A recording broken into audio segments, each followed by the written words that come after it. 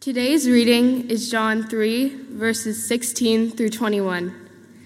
For God so loved the world that he gave his only Son, that whoever believes in him should not perish, but have eternal life.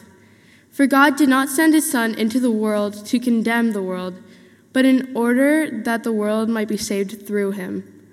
Whoever believes in him is not condemned, but whoever does not believe is condemned already, because he has not believed in the name of the only Son of God.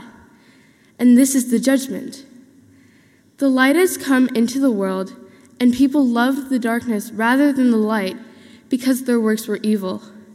For everyone who does wicked things hates the light and does not come to the light, lest his work should be exposed. But whoever does what is true comes to the light, so that it may be clearly seen that his works have been carried out in God. This is the word of the Lord. Thanks be to God. Kids, you are dismissed to King's Quest while the rest of us are seated. Thank you, Maya, for that wonderful reading. There's a church in France called the Cathedral of St. Lazarus, Vautoun. It was completed in the 12th century, and above its western door is a massive sculpted image of the Last Judgment, that final moment when all human beings will give account of ourselves to God. At its center is Jesus Christ, the judge. He looks out beyond you at the setting sun as if to say, we will meet face to face when the sun sets on human history. At his feet are men and women who are coming up from the graves, awaiting judgment. Some look hopeful, others are contorted or terrified. One man screams as a demon pulls him up into hell. I don't know if you can see that. It's terrifying. At Christ's right hand is a crowd of saints. Angels are helping them into heaven, and heaven is depicted as a mansion with many rooms. But at Christ's left hand, souls hang in the balance. Here, the archangel Michael and a demon are struggling over souls, and those people look absolutely terrified as they're cast into hell. The inscription below them translates, "May this terror terrify those whom earthly error binds, for the horror of these images here in this manner truly depicts what will be." But that's not what you expected to hear this morning. We're in a sermon series on the Apostles' Creed. Today we've come to the line, "He will come to judge the living and the dead." Jesus Christ will come to judge the living and the dead. So what is judgment? There's a way of imagining judgment as a horror story, like that cathedral. It's a sense that hell is in fact a fate to fear. It's a future of darkness, loneliness, weeping, and death. I remember as a teenager, I went to a church on Halloween that instead of having a haunted house, transformed itself into a journey through hell. And I remember going through these hallways and people were in cells crying out about how lonely they were. And at the end of it, we received these pamphlets that told us how we could believe in Jesus and escape hell. Well, I was already a believer, so I now knew it was my job to help others escape hell. So that's a way of thinking about judgment as a horror story. It's a nightmare that only Christians are going to escape. But that's not the only way we're inclined to think about judgment. That cathedral in France I was just talking about, that massive image of the Last Judgment, well, that church in 1770 was renovated. And the renovators didn't really like that image of judgment. They were French, it was the Enlightenment, there was a lot of optimism about humanity and human reason, a lot of suspicion about the church, so they plastered over the image. They covered it up. And the head of Jesus, the judge that people used to look at and be afraid of, it stuck out too far for the plaster to cover well, so they chiseled off the head of Jesus, stashed it away in the church. There's got to be a metaphor in there, right? I think it's a metaphor for our religious history in the West. At some point, the judgment of God just lost credibility. It seemed no longer to be relevant, or it's too superstitious or something. So we plastered over it. We're now more inclined to think that what really matters is what we think of God, not what God thinks of us. In other words, we've come to believe that God is below us. We know what we do like about God. We know what we don't like about God. We've come to regard ourselves as God's judges. So, I wonder where you find yourself when you say this line, "He will come to judge the living and the dead." What do you feel? He will come to judge the living and the dead. Is it terror? Is it apathy? Do you tremble when you say it, or do you shrug? Which is right? Either you believe that judgment is a horror story that should fill you and everyone you know with genuine fear, or you sort of ignore it, overlook it, plaster over it. So which is it? What's the truth?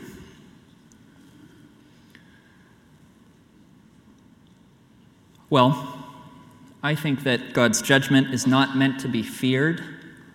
I think it's not meant to be forgotten. On the one hand, I'm concerned that imagining the Last Judgment as a horror story just misses the mark. At the very least, it's not even close to the whole story. And it misses the mood. Judgment is not about fear. Yes, the New Testament would have us believe that Jesus Christ will come to judge the living and the dead. Yes, there are some fearful words about judgment in the New Testament. And yes, there is a frightful possibility that a human being will finally say no to the God who made her or made him. And the names given to that no are darkness and weeping and death. Even so, I would challenge you to find a single place in the New Testament where fear of judgment is used as a tactic for evangelism. I just don't see it. The gospel is not a threat. Salvation is not based in fear. Here's why. The good news is that God raised Jesus from the dead and somehow made that act our salvation. Salvation means there's nothing left for us to fear. You could almost sum up all of Christian ethics with one commandment: do not be afraid. Don't be afraid. Don't be afraid. We don't need to be afraid because Jesus Christ himself went into the depths of weeping, of darkness, of death, and he lifted us with him out of all of it to eternal life. At the end of the day, God's judgment is not bad news. Actually, sometimes in Scripture, we find a longing for God's judgment. Listen to this psalm, Psalm 96. I remember reading this at one point and being so shocked by the turn at the end of it. Let the heavens be glad. Let the earth rejoice. Let the sea roar and all that fills it. Let the field exult and everything in it. Then shall all the trees of the forest sing for joy before the Lord. And here's the reason. For he is coming. For he is coming to judge the earth. For he will judge the world with righteousness and the peoples with truth. So in this psalm, judgment, God's judgment, is creation's gladness. The mood of judgment is joy. So how can we say that final judgment is just a horror story? It just doesn't make sense to me. So that's one concern, but on the other hand, I have another concern. I don't want Christians to forget that we live under the judgment of God. I think we lose something vital to Christian faith if we just plaster over God's judgment. The fearsome, wonderful judgment of God is always with us. It means what I do with my body matters. God will raise it. What I do with my words matters. God hears them. God is above me. God speaks to me from a height. God has the final word about the truth and character of my life. If I forget that, I forget that God is God. I'd be inclined to make myself a judge. And Christians can be judgmental people in the worst sense of the word, right? So can others. I take that as a sign that we've forgotten that judgment is the Lord's. Judgment belongs to God, and that's good news. It means the one that I've come to trust the most, the one that I've come to trust the most, is the one who has the final word, is the one who will judge the living and the dead. So I don't want you to fear judgment. I also don't want you to forget judgment. Judgment is not meant to strike terror, but we also need to remember that he will come to judge the living and the dead. So if I'm neither fearful nor forgetful, how do I respond to God's judgment? And here's where we get help from Scripture. So if you would open a Bible to John chapter 3, to the text we heard read this morning, John 3:16. I can't say all there is to say about judgment. We'll just look at John 3 and a little bit of 1 John, and they don't say all there is to say. There's a point in Paul I find comforting. I found it comforting as I prepared this sermon. He's in this long argument, and he just comes to the end of what he can say about God, and he turns to praise. He says, "Oh, the depth of the riches of the wisdom and knowledge of God. How unsearchable are his judgments. How unknowable his ways. How unsearchable are his judgments." When we turn to Scripture to read about God's judgment, we do well to remember we don't read the Bible to master God. Oh, that would be funny. Okay. So we're going to look at what John 3 says, and we need to pay attention to the unique way it speaks to us. So here's the first point. God sends Jesus to save the world, not to judge it. God's intention, God's purpose for us, for you, is salvation, not judgment.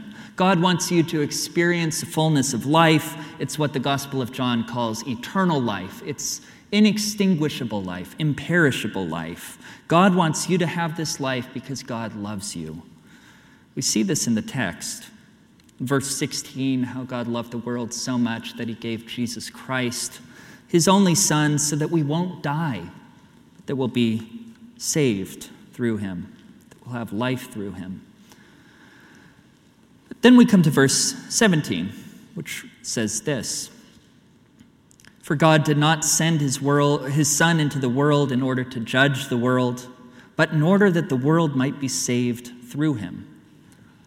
Notice the contrast, not this but that. Notice how the contrast focuses on God's purpose, on why God sent his Son. God sent his Son to save the world, not to judge it. Okay, so this probably sounds pretty familiar to a lot of you. Maybe it's too familiar. Maybe what you're hearing me say, or what you're hearing John say, that John is not saying, is this: God sends Jesus as a sacrifice for our sins, and if we accept Jesus by belief, our sins are forgiven, and if we reject Jesus, we're condemned along with our sins. Those who believe in Jesus go to heaven, and those who don't go to hell. I'm not saying that's wrong, but it's not what's going on here in this text. The first thing to notice is John says nothing about sin. There's nothing about sin here. The next thing is that heaven and hell aren't mentioned anywhere. What we do get is this language of life and death. So let's look at these two sentences afresh together. What do they actually say? What do they tell us about salvation and judgment? So I've lined them up here. There's a parallel I want you to see. And that's that salvation and judgment are matters of life and death. So notice how salvation and life are almost synonymous. God gave his Son so that whoever trusts will have eternal life. That's the result of it. God sent his Son to the world to save it through him. Salvation and life mean the same thing. Salvation is life. Then we get here that judgment and death are near synonyms as well. By the way, your translations might say condemn or condemnation. The same word can be translated as judgment or condemnation. I'm saying judgment for the sake of consistency. All right. Okay, so judgment and death are near synonyms. God gave his Son so that whoever trusts will not die. God did not send his Son to judge the world.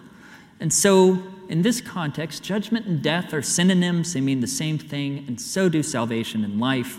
Salvation and judgment are matters of life and death. And this suggests to me that when God looked at the world that he so loved, its condition was that it was dying. It was under death's judgment. The world that God loved was passing away. And so God intervenes. God gives his son so that the world would not be lost forever, but that we would become fully alive. That's John 3:16. God sends his son not to judge the world as dead, so that nothing is left to be done for the world in God's love. God sends his son to a dying world to be delivered to life. That's John 3:17. And here we get to the point of faith and trust in verse 18. What role do faith and trust play? Look at verse 18. Whoever trusts in him is not judged, but whoever does not trust is already judged, because he or she has not trusted in the name of the only Son of God. You can read this and think it's trust that saves us, but our trust is not what saves us. Faith does not save us. If I think my faith saves me, then I think that I've saved myself. God alone saves. Faith is God's way of joining us to the life of Jesus Christ. It's not a matter of threat. It's not a matter of believe or else. It's not turn or burn, trust or combust, praise or blaze, get saved or get microwaved, let God's love in or go in the oven, accept the Holy Ghost or roast. It's not anything like that. It's not a threat. It's not a threat. The key word to notice in John 3:18 is already. The condition we're already in is death. We're under death's judgment. The world is dying. We are bound to die. We know that. We know that painful reality. Faith is about locating us in the river of divine life that flows from God through Jesus to us. That's what faith is. Salvation is a matter of life and death. Because God gives Jesus Christ to deliver us from death's judgment into God's own life, it's no longer true that you are bound to death. You are born into God's own life, imperishable life.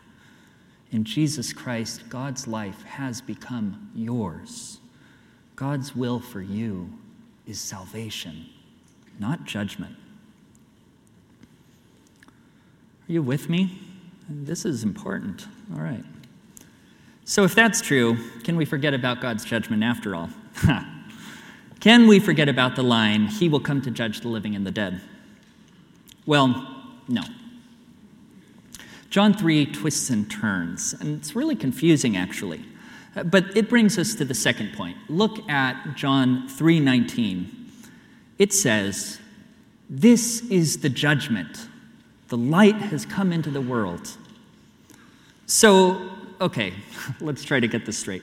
God did not send his son to judge the world, but then Jesus' coming is itself a judgment. What? This is the judgment. The light has come into the world. So what gives? The incarnation is a judgment? How do we make sense of that? The light has come. Well, it helps me to notice that the language changes at this point in the passage. Jesus is now spoken of with the metaphor of light. And in the Gospel of John, light is connected to life. That resonates with what came before. God sent Jesus to give us life. Light also exposes. Light reveals what's hidden. What is true comes to light in Jesus. And here's where we begin to see the connection between judgment and the light coming into the world. Judgment reveals what's true, reveals the truth about us. Think of it this way. Jesus was fully human. Jesus was God's way of being human. Jesus shows us true humanity. He reveals the truth about humanity. To put it negatively, Jesus reveals all the untruth that's in us. When we look at Jesus, we discover the contrast between what we were made to be and what we are. We look at Jesus and discover the contrast between what we were made to be and what we are. And that's judgment. The truth is told about us. The light has come. Here I see true God and true humanity. Then I see myself. I see all the wrong and meanness in me. See all the ways that I'm not true to what God made me to be. Perhaps I'd prefer to stay in the dark. I can't see how what's wrong in me can bear that kind of light. So we're confronted by a decision. I can stay right where I am in the darkness. I can overlook the needs of my neighbors. I can try to ignore the death-dealing ways of the world that I'm complicit in. I can deny the death that awaits me in a reckless pursuit of security. Or I can come to Jesus and face the light. Another name for the judgment that light brings is conversion, transformation. It's not death's judgment, it's the light's judgment. It transforms us, it changes us, makes us true. And that's what I want. I want to be transformed. I want to be found out so that I can be found in Christ. I want the life of Jesus to be found in me. I see that in others. I see it here among you. Sometimes that's called holiness, the life of God being found in you.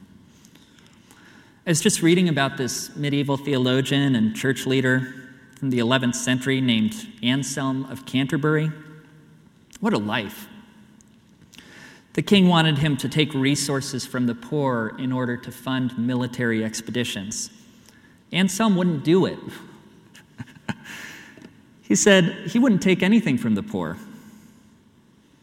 This was the 11th century. The king could have literally went medieval on him. But Anselm was convinced that what the king wanted was not true to what God wanted, not true to what God made humanity for. So he took a risk to practice love for people. He said no to power to protect those with little power. And this way of life came from Anselm's encounter with God's truth. One theologian, Rowan Williams, sums up what Anselm thought about God that made this kind of holiness in his life possible. He says this: what Anselm sees is a humanity trapped in untruthfulness. We cannot honor God in the simple sense that we cannot allow God to be God in our lives. And so we cannot allow ourselves to be ourselves. So it is that sin can be seen as a deadly deficit of truthfulness, a deadly deficit of truthfulness. I think that's what the Gospel of John is getting at when it talks about darkness, the darkness that we're in. But in Jesus, humanity has at last done what it has been created to do. And so a relation of truthfulness is at last restored. Our nature has been made capable of reflecting God's. That's the end of the quote. The light has come. The light that exposes the darkness and untruth in us also turns out to adopt us as its children. We come to know and live the truth that is in Jesus. As John's Gospel says in verse 21 of chapter 3, whoever does what is true comes to the light, so that it may be clearly seen that his works, that her works, have been carried out in God. Your way in the world is now capable of echoing God's way in the world. You've come into a truthfulness about what human life is that frees you for love. So we can't forget God's judgment because the light has come. And the Apostles' Creed helps us remember that it is Jesus Christ who will judge us. That is the He, and He will judge the living and the dead. It's Jesus Christ, the one who is truly human and truly God, the one who loved us to the point of suffering, is the one who judges us. That judgment brings transformation toward love, toward truth, toward life, if you will let it. So the first point was God sends Jesus to save the world, not to judge it, but then Jesus' coming is itself a judgment somehow because it transforms us toward true humanity. That's the second point, and here's the third. In the end, judgment comes back to the love of God. That's why you don't need to be afraid of it. You know that sentence, perfect love casts out fear. It's from one of the letters of John. It's 1 John 4:18. If you'd like to turn there, you're welcome to. It's toward the end of the Bible. Perfect love casts out fear. What you might have forgotten about this popular sentence in the Bible is that it's dealing with fear of God's judgment. In 4:17, John says, "The love of God has reached its goal with us, so that we may have confidence in the day of judgment." There's judgment. Because just as the Son is, so too are we in this world. That's us echoing God's way in the world. Nothing fearsome is in this love, but love that has reached its goal casts out fear, because fear has its own agony. We don't have to be afraid of judgment. Perfect love casts out fear. But here's the thing with that. Once perfect love casts out fear, then you have perfect love to deal with. It's like getting a cat to drive out rats. The perfect cat will get rid of the rats, but then you still have a cat to live with. It's not just that fear is driven out, now you have love to live with. It can feel unbearable, intolerable even, because God's love is in the process of making us what we were made to be. So in that sense, judgment comes back to the love of God. God's judgment and God's love are not so different from each other. This is difficult to grasp. It's difficult to say, too. I don't know of any way to say it better than George Herbert, who is a poet from the 17th century. He wrote a poem called Love 3. It reads as a dialogue between the poet, which is I, myself. I didn't write it, but the poet is myself and God. So God appears in the poem under the name Love. The poem captures for me the way that God's perfect love casts out fear. It's a love that both redeems me and exposes me. So again, the poem is a dialogue. It goes back and forth between my voice and Love's. Love bade me welcome, yet my soul drew back, guilty of dust and sin. But quick-eyed Love, observing me grow slack from my first entrance in, drew nearer to me, sweetly questioning if I lacked anything. "A guest," I answered, "worthy to be here." Love said, "You shall be he." I, the unkind, ungrateful, oh my dear, I cannot look on thee. Love took my hand and smiling did reply, "Who made the eyes but I?" "Truth, Lord, but I have marred them. Let my shame go where it doth deserve." "And know you not," says Love, "who bore the blame?" "My dear, then I will serve." "You must sit down," says Love, "and taste my meat." So I did sit and eat.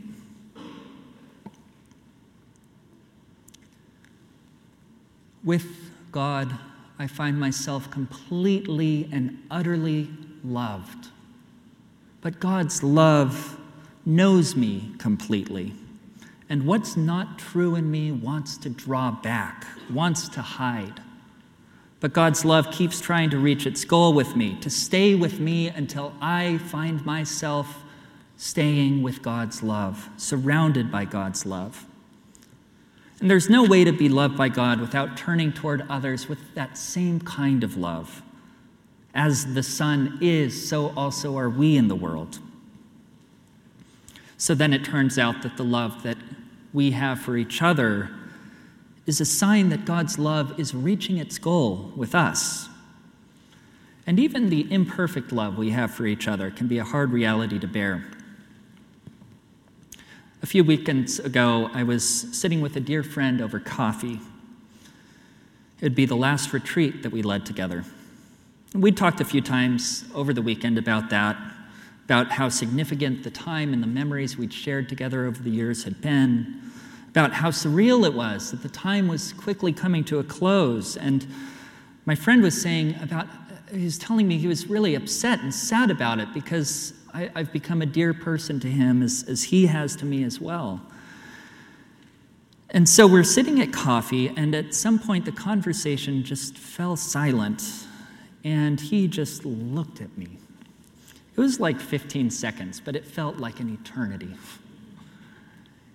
And I knew in that moment, he was wearing sunglasses, but I knew in that moment I was under love's sight. And I grimaced. I went like this. It was difficult to bear, but it was exactly right. It was love, it was truth. It's the kind of love that each one of us owes to each other, and that each one of us must bear to receive from each other. So in the end, all judgment comes back to the love of God. The love of God that will stop at nothing to reach its goal with us. God's love is the reason we cannot fear judgment. It's also the reason we can't forget it. The light has come. Love bids you welcome. Thanks be to God.